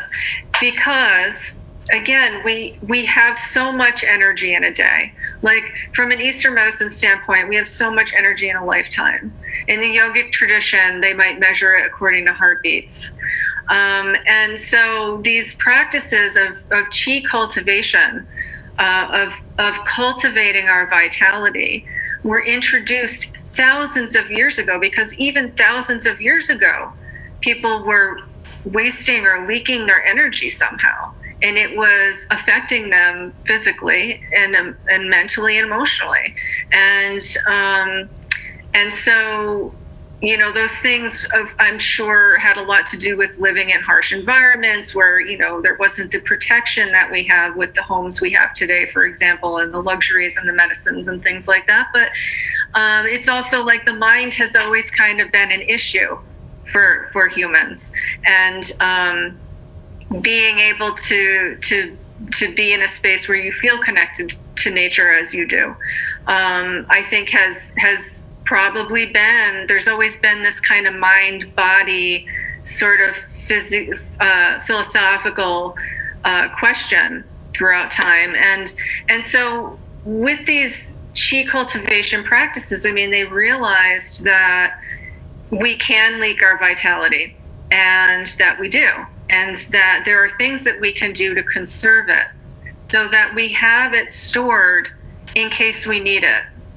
And in the Ayurvedic tradition, chi, or prana, is associated with Vata energy, that energy of movement and that energy of the nervous system, the blinking of the eyes, the taking in of information, and in some ways, information itself. I had a yoga teacher in India, BNS Iyengar, and he told me once that the chi, or the vitality in the body, is the communicator. It's the information that goes between the mind and the body, that goes between the environment and the being, that communicates between different parts of the body. And so if we're constantly, like, grabbing this device and taking in information, that's adding to the Vata of the body and the mind. Vata is about movement. If the more we move around, that's beyond the movement that is best for us, that's going to add to the Vata in the person's mind and in their body. If we are rushing around when we eat, that's going to add to the Vata because of the speed at which we're doing something that should be done more slowly. So we're creating an imbalance just in the way that we eat when we're like rushing between clients or rushing to get, from work to the school to pick up the kids or whatever it might be. That rushing aggravates the vata. It makes us less grounded. It makes us more in our heads and less in our body. And that, I think that problem, that vata, is an epidemic for us, really, because it tends to be that movement is addicting. So it's like, okay, I could do this, so I'm going to do a little more. All right, I can fit in that extra meeting. I can fit in that extra soccer practice. I can fit in that late night news show so I can be upset about politics the whole next day and maybe not sleep at night. It's like there's so many things and there's so much information coming at us all the time, and we're in a place where we can just quickly, you wake up to go to the bathroom at night and you can lay back down and go to sleep, or oh, I just had a thought. Maybe I'll look up on my phone real quick, or you can't fall back asleep. And so you're on the phone. And it doesn't just affect the melatonin. I think it affects more than that. And it hasn't just been like verified with some scientific study, but it unsettles the nervous system for sure. And I think that even with this, especially with the state of the world right now, I think not only are people focused on the safety of themselves and the planet right now, but also for their future generations and their children and their grandchildren. And they may be watching the news and following different avenues of information pertaining to things like that are very unsettling, because it's very like root chakra stuff. It's about can you feel safe in your environment? Can you feel safe even walking down the street, sending your kids to school, whatever it is? But it's also that we have this interconnected sort of matrix that we are all a part of. So even if we're not watching the news, we're still getting that vibe of everyone else's unsettled energy, and it's still affecting us. Just to cut you off real quick, the most immediate example that I see of that all the time is when you walk past somebody on the street and it's like they don't want to say anything to you anymore because the common pleasantries that used to be exchanged are not valid anymore for a magnitude of different reasons, where that would be the spin-off effect of living in the world that we live in today, where like I know that I heard something about a year ago, like statistically, like us living in Canada and the United States, on average, that if you left your child into the car and ran into the grocery store for 5 minutes, it'd take 30,000 years for something to actually happen to them, like numbers wise. But we want to feel like, and we're told that if we left our child like in the car within like 60 seconds, that child would be gone or they'd be hurt or like something along those lines. But it's like, so you have this angst amongst you, and then we project that angst upon other people, and then like you said, we will then judge other people when they do stuff. It's like, well, why did you say hi to that person on the street? And it's like, I don't know, because they're a human being, and like that's what I always try to like explain to people first. It's like, before I'm a man or a woman, I want to try to be just a human being first, because like that's, I think, like the big base of it all is like, again, we used to have this like cohesive web that we always used to live by, where if our kids were walking down the street, you knew they were safe because there was 100 other parents within 2 blocks that would watch out for your children. Now those other 100 parents are looking to cast stones typically about what you're doing with your children, so that they can feel better about what they're doing based on like this imagery that we have to like want to try to live up to or project ourselves to be, instead of living in this cohesive community where it could be a lot easier. Which is probably what's drawing, like you said, those people to that community, and this movement that's happening where people are moving out of the cities into the country, to have that again, like things used to be, when we were growing up and before that. So then my question to you is like, what happens when the Kappa people leave and you're left with a lot of that as being in one spot? I'm not saying that the people leaving are all kapha. Well, but like arguably, if they're the more like relaxed, the more like willing to like listen and share, like if people were willing to uproot their lives and move into smaller towns, I would say that they're probably connected with a little bit more of like their cap side. And I can be wrong. Like I'm looking at this from a sky high view. I'm just like a generalization, like somebody who's extremely anxious and maybe a little bit more vata, that they probably wouldn't uproot their lives and move somewhere else. Maybe like a pit of might and stuff like that, right? But I would assume if they're seeking a lot more of a relaxed lifestyle, that they might be a little bit more kapha. Or they're realizing how out of balance their vata is, and they know they need to do something about it before it gets worse. Absolutely. Great perspective. Yeah. I think that's a main motivating factor, is I think that the people that are doing those things are perhaps not looking outside themselves to be judgmental of someone else. They're looking inside themselves to know themselves better and to create more sustainability for themselves and their families, and to create more space. So the interesting thing about vata is that it's actually the sensation of a loss of space. So the sensation of a loss, not just of space, but of spaciousness within your body, within your breath, in between your thoughts. That lack of space is when the vata is most high, I feel. And so there's this, like when you realize that your vata is too high, when you realize you're burning the candle at both ends, you're doing too much, you're overwhelmed, you're stressed out, you can't sleep at night, you're worried about everything, you know that something has to give, because you can't go on that way forever. It's just, no one can. And so if you're being really self-reflective, I think you're going to feel that, and you're going to feel that deep pulsation of unsettledness within yourself and want to correct it. And so you look to whatever way possible you can do that. And there are different treatments that you can do to help settle that. Sometimes moving, although moving is uprooting and it's very vata in and of itself, the knowing of the end result is what's going to settle the person in the long run, or the end result, not just the knowing of it. But so I think that there is that epidemic of vata right now, and that it's really important for all of us to take a really good look at it, because it's not just like the unsettled feeling that we have inside of our hearts, or the worriedness, or the fatigue and anxiety and the insomnia that I see so much in the clinic.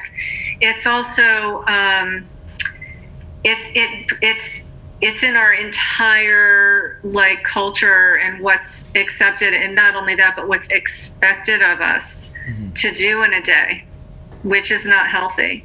I have a friend who just got back from Italy, and she was describing what the daily regime was, and they were eating for like hours a day, eating gluten, drinking Prosecco and wine. And there's a whole like different way of looking at meals and food and time spent with each other. So meals aren't eaten alone, rushed, huddled at a desk.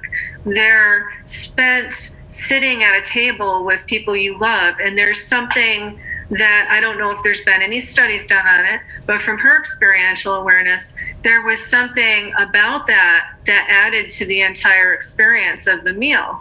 And she was describing to me how she would eat things and it would feel like every cell in her body was being nourished by it. And I don't think that many of us have that experience of food anymore. And if we do, that it doesn't happen on a regular basis.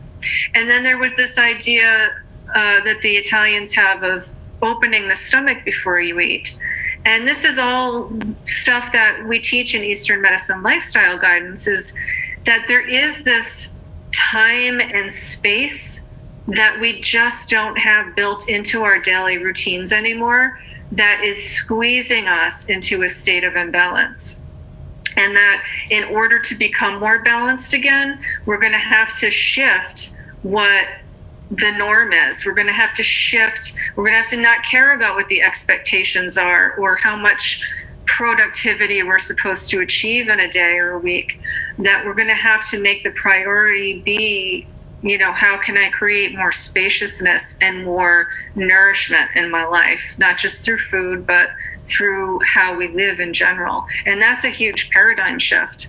And I think that we're at the beginning, many people are at the beginning of that right now. But I think we have a long way to go. Well, and that's where, like, I think, like, even, like, this is where, like, social media is, like, a tool could actually come in to, like, help us where, like, changing what we value.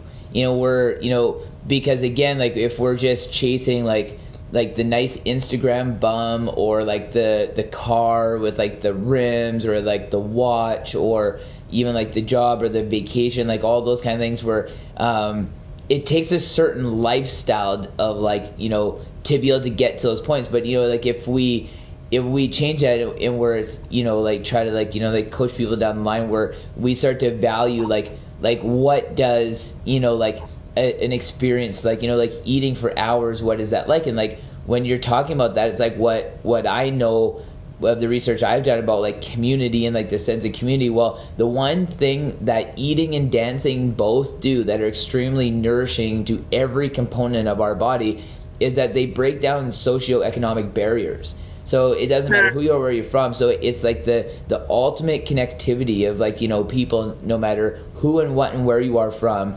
Everybody needs to eat. Everybody needs to laugh. Everybody needs to be able to dance, move, and have fun. Where, like, that's what, like, eating and dancing offer, and, like, where these ceremonies offer, where, like, these, like, Italian people are having, like, these micro ceremonies every day where they're just celebrating unity, and where that unity then brings in community and invites in laughter, and invites in, like dance, like all these things to be able to make us feel so, like, yes, all the cells on your body are being nurtured, in an environment like that. So, like, it's no doubt to me that people do feel that way, because that's one of the main reasons why they know that, in third world countries that there isn't as many mental health issues, because people do still get together, and families get together for meals, and families get together and they are a part of a community, not like with us in Western culture where we overvalue independence and we overvalue, I'm going to do this on my own, because that's what breeds the I have to work 12 hours today and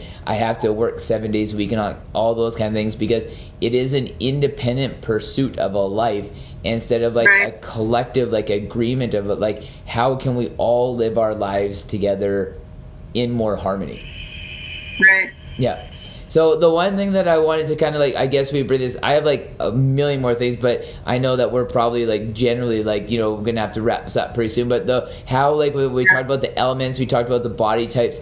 The one or two other things that I would really like to talk about that kind of bring this back in are, like, the chakras and breathing cycles.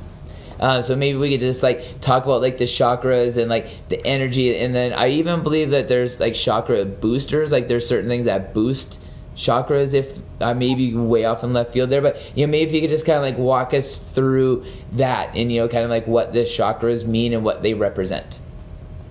So the chakras have come to be recognized as these psychospiritual energy centers that are rooted in the spinal column and that are located at the places where there are large nerve plexuses in the body. And each of these chakras is responsible for the transmutation of certain types of energy. So the chakra energy is dealing with more survival energetics, the closer to the base of the thorax, so down by the pelvic floor. And the energetics that it deals with get successively more subtle as the chakras lift up toward the top of the head. And so, for example, the root chakra, which is down in the pelvic floor region, is the one that's responsible for sort of digesting information and beliefs and thoughts and fears about being safe in your environment and feeling like your body is a safe place for you to be. So that's huge. There are a lot of like financial issues that can block up that root chakra, because a lot of our safety or beliefs about safety are tied into finances as well. The second chakra is more like the sacral plexus area beneath the navel, and it corresponds with the lower dantian from the East Asian traditions. And that is sort of like the source of our creative energy in the body. That includes the sexual energy, any beliefs about sex, about your own sexuality. So any kind of trauma to that region can bring up problems in that area of the body for people. And it can make it hard for people to really even take a deep breath, because there can be in the chakra areas where we hold our traumatic energetics, whether it's physical or like a mind-body combination, those areas of the body can get pretty locked up. And that's what yoga's for, is to loosen up those knots. And then the third chakra is more just above the navel. Sometimes I've seen it represented around the navel, and I see it kind of having to do with not just the digestive functioning in the body, because it's called the solar plexus, it's in the solar plexus region, but also with the dispersion of heat equally throughout the top of the body and the bottom of the body, as governed by the movement of the diaphragm. And then the heart chakra is, of course, in the heart area, but in the center of the chest. And the heart chakra is responsible for, when it's open, being able to feel compassion, not just for others, and connection, not just to others, but to any living being, including oneself. And that can be a tough one. So if there is a lot of shame or guilt that a person is carrying around with them, that heart chakra can actually be a little bit shut down, and it can contribute to a lack of joy. And that lack of joy can overflow into the lung area of the body and create grief and create lung issues and breathing issues. Like not even being able to take a deep breath, for example, it would be one of those things that can happen. The throat chakra is responsible for the communication of the person, and not just being able to communicate clearly, but being able to feel comfortable to communicating truthfully. That's a tricky one. Yeah. And then the third eye center is sort of like the master control chakra for the rest of the centers of the body. And it can, by using your third eye or by using your intuitive nature to tap into the rest of your body, it's like you can use your wisdom consciousness, which there are different aspects of the consciousness in Eastern medicine. And when we tap into the wisdom consciousness, it's more like we're tapping into our sense of feeling safe enough in our bodies and in the world to be able to look at ourselves truthfully and be okay with whatever we find. Mm-hmm. And so that chakra is responsible for being able to do that, but for also being able to tap into our intuition. And then the crown chakra is at the top of the head, and that's more associated with more transcendental thinking and experiences. Mm-hmm. And so those chakras can be, I've heard about the chakras being charged. It's kind of like a chi cultivation practice, I would say. And you can use the breath to do that. You can use mantras to do that. You can use herbs to do that. You can strengthen those parts of the body where those chakras are rooted. And then you asked about the chakras, and what was the other thing? The breath cycle. Like just going through a proper, like, deep breathing cycle. Because the one thing that I've noticed, like outside of like an Eastern medicine practice, is that because our everyday lives have become so lethargic, that I feel there's a growing population that have like a really tough time with like cardiovascular performance, just because they don't know how to breathe. Like their diaphragm is so weak. They like don't know. It feels like it's so hard to even know how to take a proper breath.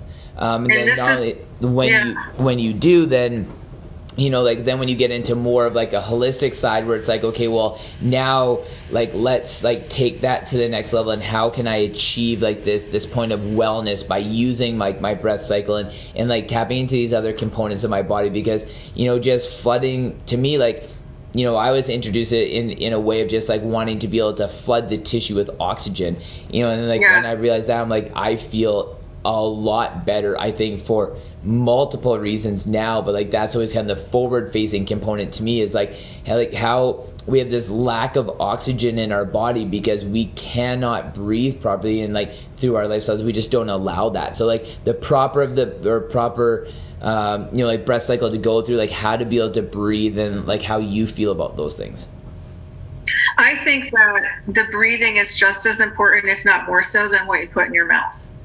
Because 70% of the bodily toxins are released through the breath. It's not by going to hot yoga or sauna or whatever people think it is. It's through their breathing. And that's huge. And if the diaphragm isn't moving as it was designed to, as the primary breathing muscle, then the diaphragm's attached to the liver. And the way I look at it is, when you take a breath in and that diaphragm presses down on the liver, you're squeezing all that blood and gunk that it's trying to filter out of your system out of it, so it can get rid of it and your body can pee it out or whatever.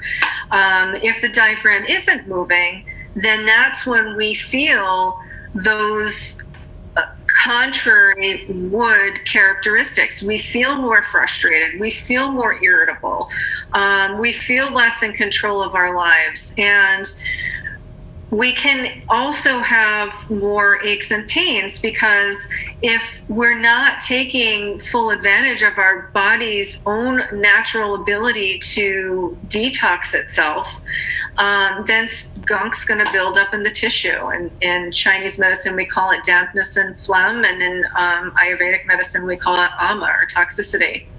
And when that happens, then other things can come down the pike that make us feel ill. So to take a deep breath is really one of the most important things that we can do. And here's the thing, it's not a forced breath, right? So as you mentioned, so many people are uncomfortable with or unable to feel like they can actually take a deep breath. And that in and of itself creates anxiety, which creates you breathing more shallowly.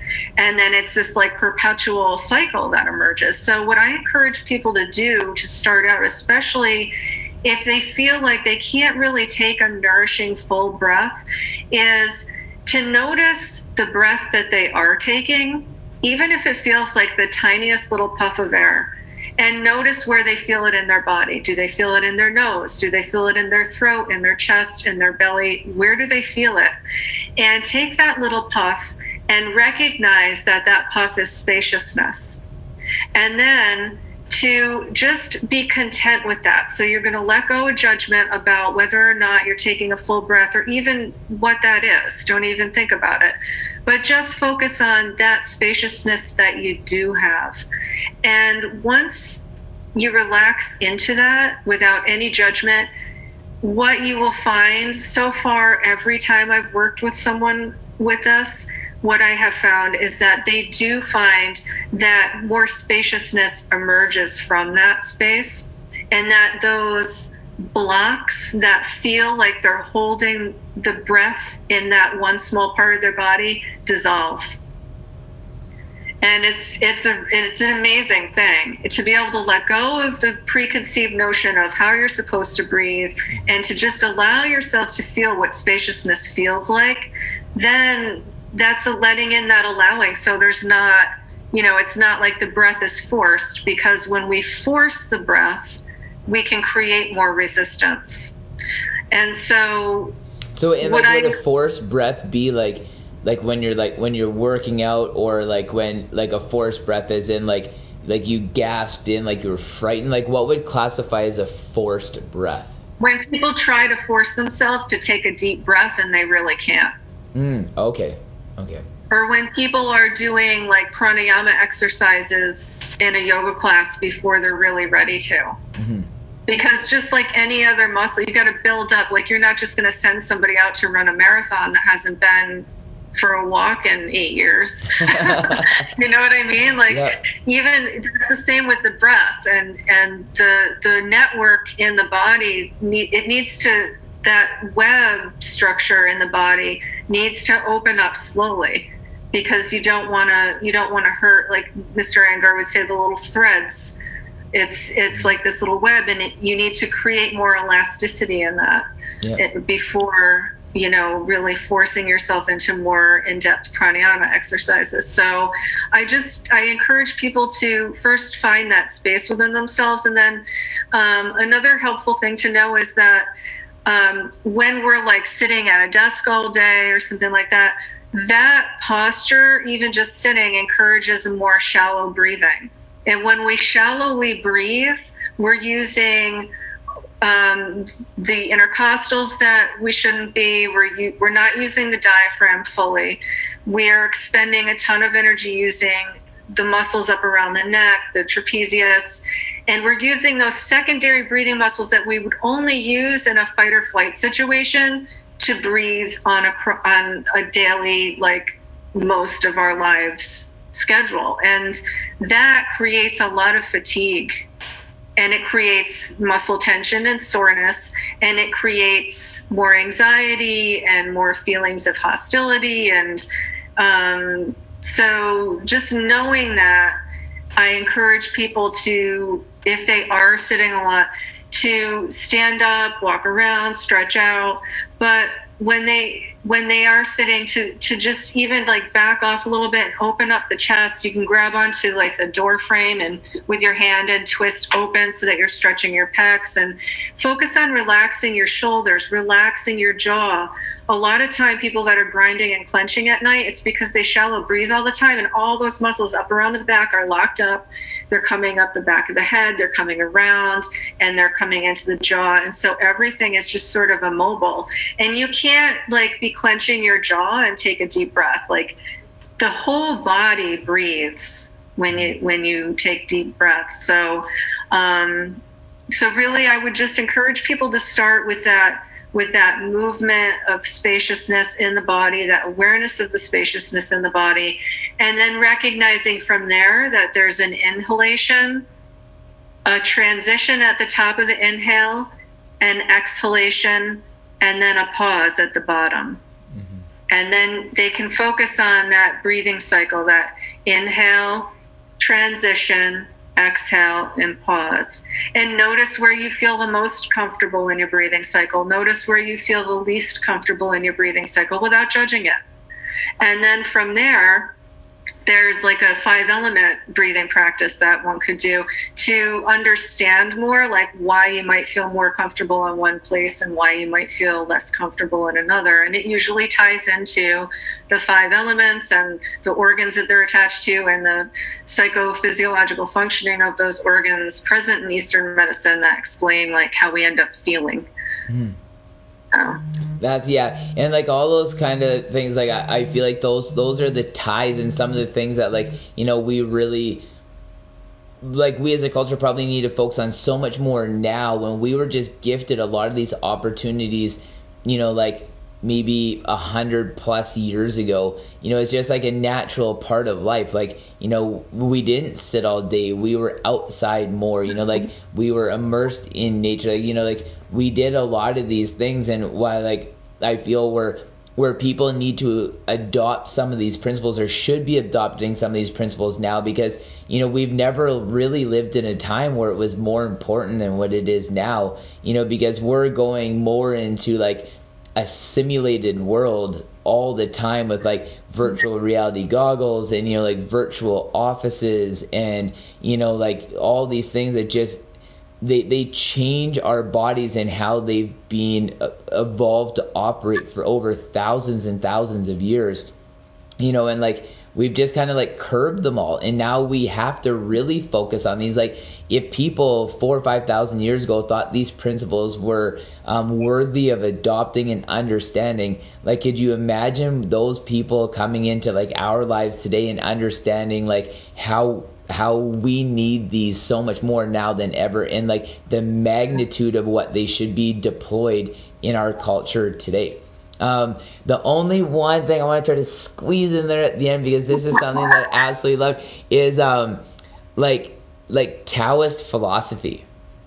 And like kind of like the first scripture reading of like Taoist, and I know I'm gonna butcher this, but like it is something that just has like, it'll be forever etched in my mind for every second for the rest of my life, is that basically that a path worth defining is no longer a path worth taking. I know it's a lot more complex than that, but it's just like I can't remember it verbatim.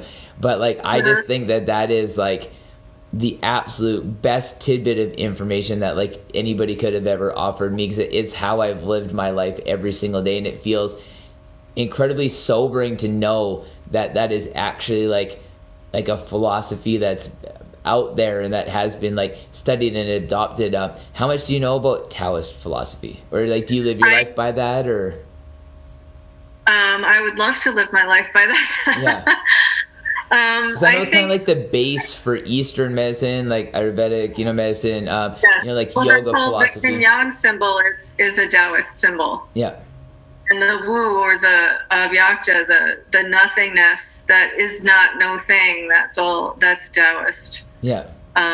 Yeah, the Tao is something that cannot be described. It's like you were saying about quantum physics, we can't possibly comprehend, and that's kind of like the way the Tao is too. But also it can't be described, but to some extent it can be experienced. So the connection, or those transcendental moments that we get sometimes when we're out in nature, or when we're in like the perfect stride, or we do the perfect axle, or whatever the thing is that we're doing, or we play the perfect piece, where you just feel like you're a part of an indistinguishable part of all that is, and that like transcendent reality is like the experience of the Tao. It's that experience of perfect present, where one isn't thinking of the past or of the future, but is just perfectly still with what is in the moment,